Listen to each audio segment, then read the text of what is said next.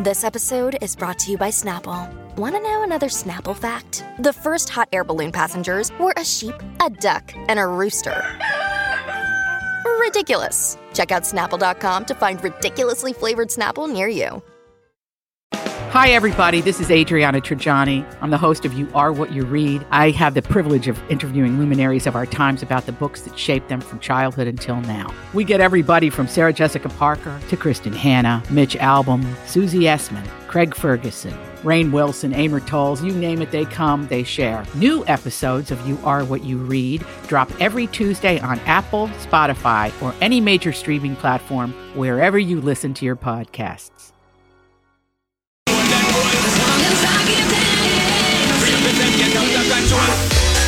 Happy Tuesday, everybody. Pew, pew. It is the Colleen and Bradley Show, My Talk 1071. I'm Colleen Lindstrom. That's Bradley Traynor. Hello there, kids. Hello. Okay, so, the Herp trial wrapped up like forever ago, but we are still talking about it on the Colleen and Bradley Show. The week before? Boy, oh my God. I don't know. No, it was but a week ago. Was it a week ago, meaning a week ago Friday, right? Wednesday. Oh my gosh, literally almost exactly a week ago. Well, listen, we're still talking about it, and we're all... Why? Julia, that is the $1 million question. But today I can tell you why we're talking about it. So, you may be hearing about some ancillary characters in the trial. Specifically, the one that we're talking about today is the stenographer. The stenographer is the person who sits at that little button machine and makes words out of like 6 buttons and literally writes out everything that is being said in the room. Mm-hmm. Okay, so my first moment with the stenographer happened about 2 days ago when I saw this post by somebody on Instagram that I follow called House in Habit. And I started following her during the Britney Spears conservatorship situation. She's somebody with her real name is Jessica Reed Krause. She writes. She is kind of she has a legal interest, and she happens to. I think she was actually present at the trial. Oh, okay. Which trial? The Herp trial. Oh, the okay. Johnny Depp Amber Heard trial, and she took a video of a moment where the stenographer walking through a room embraced Johnny Depp, and he said thank you. It's like this moment of gratitude. She's smiling, the whole thing's over. Oh, wow. She's high-fiving, and this thing got some serious attention. I'm assuming because people think like somehow she was being impartial or something other than, clickety-clacking on her steno machine. Right. Like her job is to just record the words that are being said. Whether or not she has an opinion matters not, right? Because her she's opinion just doesn't... Unless you think she's changing the words. Which I doubt. Right? Because, I think she takes her job seriously, and she's there to keep track of what is being said in the courtroom. So anyway, this video that was posted on this Instagram, it got a ton of pushback. Sure. Such that the woman who took the video in the first place, this House in Habit, was like, I cannot believe that this video has become a point of contention. And it tells us, are you ready for it? Exactly how desperate those who are backing the Heard camp are to undermine this ruling in any way possible. So she says that this video of the stenographer hugging Johnny Depp has become this sort of next level point of contention for Team Amber Heard to try to unravel the case. Yeah, because they're going to throw any spaghetti at the wall right now to see what sticks, because she's got a $10 million, well, it's really $8-something million judgment against her and doesn't probably have the funds to pay it. So you imagine they're going to throw whatever they can to try to disassemble that verdict. Exactly. Now, whether or not you believe that, I tend to not subscribe to that. I mean, I think it's a little bit strange to see a video of the stenographer hugging the people who were involved in the trial. Maybe. But I also understand it's Johnny Depp, right? how often do you, in a job being a stenographer, get to encounter Johnny Depp? Well, and I also think like you're around these people 24/7. She very well may have given Amber Heard a big, hug that we haven't seen. Well, and that's actually what she ended up saying in an interview was essentially Amber Heard wasn't there. I would have hugged her too. Yeah. And so, we only have this video. Now, I just mentioned she did an interview, Bradley, and I know that you actually paid some attention to the interview she did. And it wasn't just the hug she was talking about. She was talking about so many other things. No, in fact, I just saw a clip of the interview that she did yesterday, was Monday. Yep, yesterday on the Law and Crime Network. And they were one of the people that were broadcasting, they were live streaming this trial, and they did a clip. They posted a clip on Twitter that I then saw in the report of the report of a section wherein she talks about the jurors. And I think a lot of people have curiosity about the jurors. And so, there are two things that she said about the jury that I thought was interesting and would be appropriate to chat about. So I want to just play for you. Now, it's about a minute, so we can play the whole thing. But let's have a listen to, this is Judy Bellinger, the court stenographer for the Depp versus Heard defamation trial. And she talks about the 6-week courtroom marathon that the jurors had to go through. I remember the jury was very intent. They were listening very intently. And unfortunately, when the jury was chosen, we knew that there were going to be some that would not see it all the way through. That there were alternates. We knew who the alternates were from the start because they just picked the names randomly. But I could not remember the numbers. And there was, unfortunately, the one alternate that was on there. She was probably the one that listened the most. I watched her facial expression. She was very deeply into every word that was being said. And I thought she would have made a great juror. And she did not get to see it to the end. She just took her hand and go, and I was like, oh man, she was going to be the best juror. I really thought she was the best juror.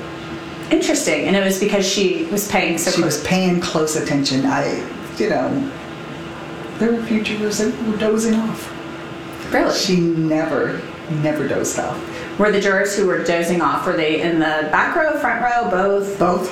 Both. And it was tough because there was a lot of video deposition.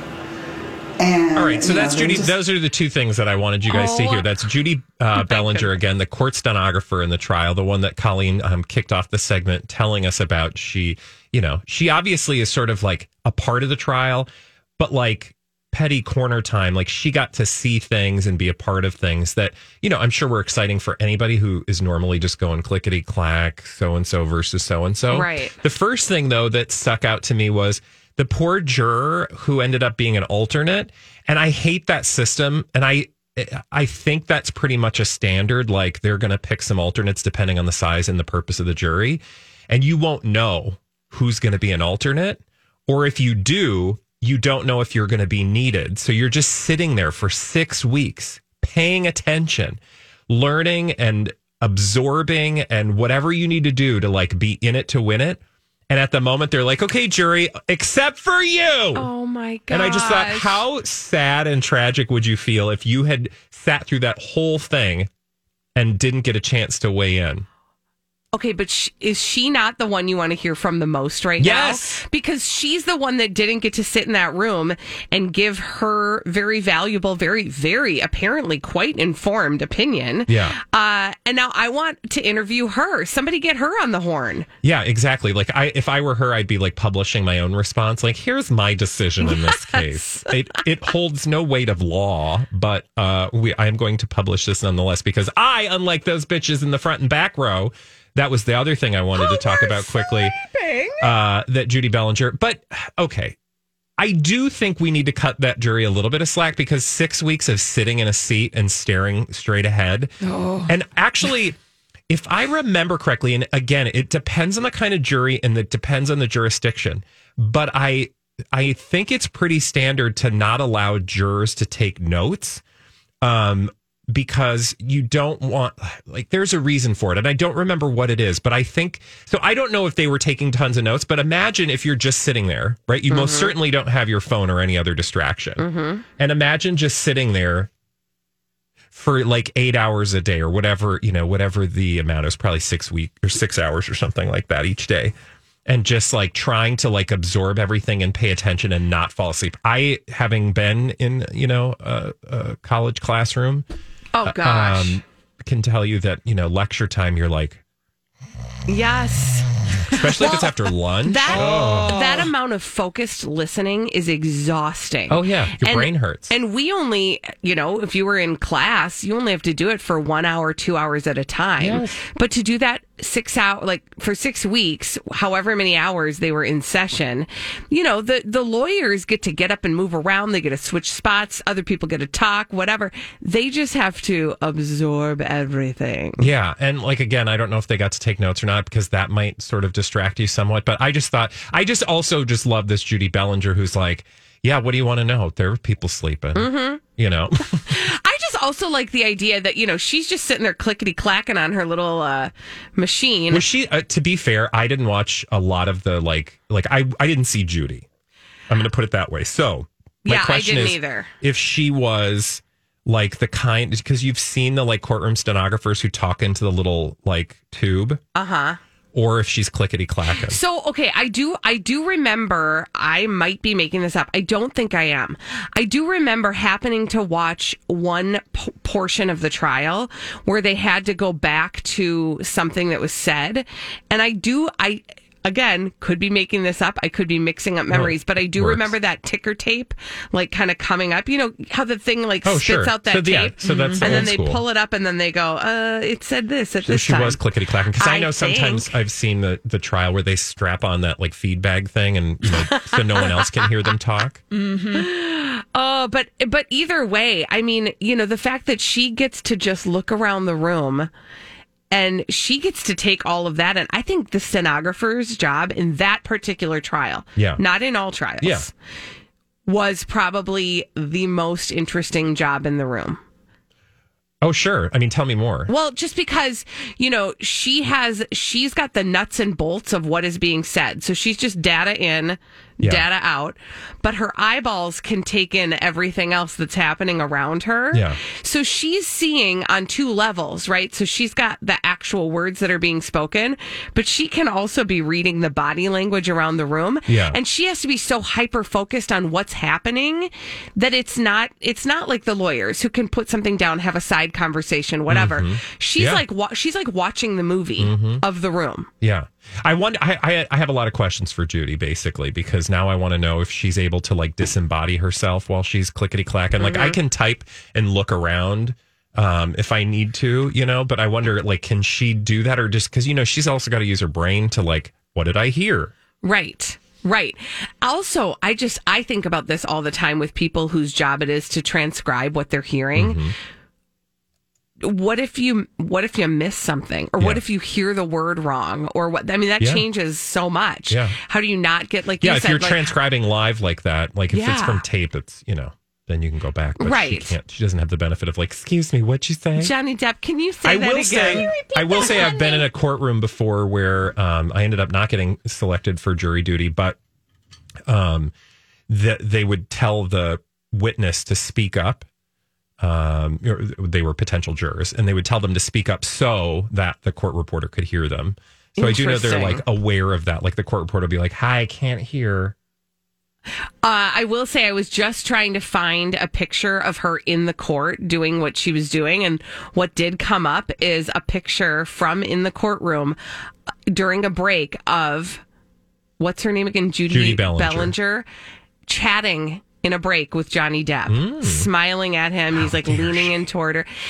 The machine she has, it actually just looks like a regular computer. She's just sitting at a little cubicle. Yeah. She looks happy as can be, just typing away. A unique job. It really is. And it is kind of fun to hear from her. And now I would like to hear from that alternate juror who didn't get to...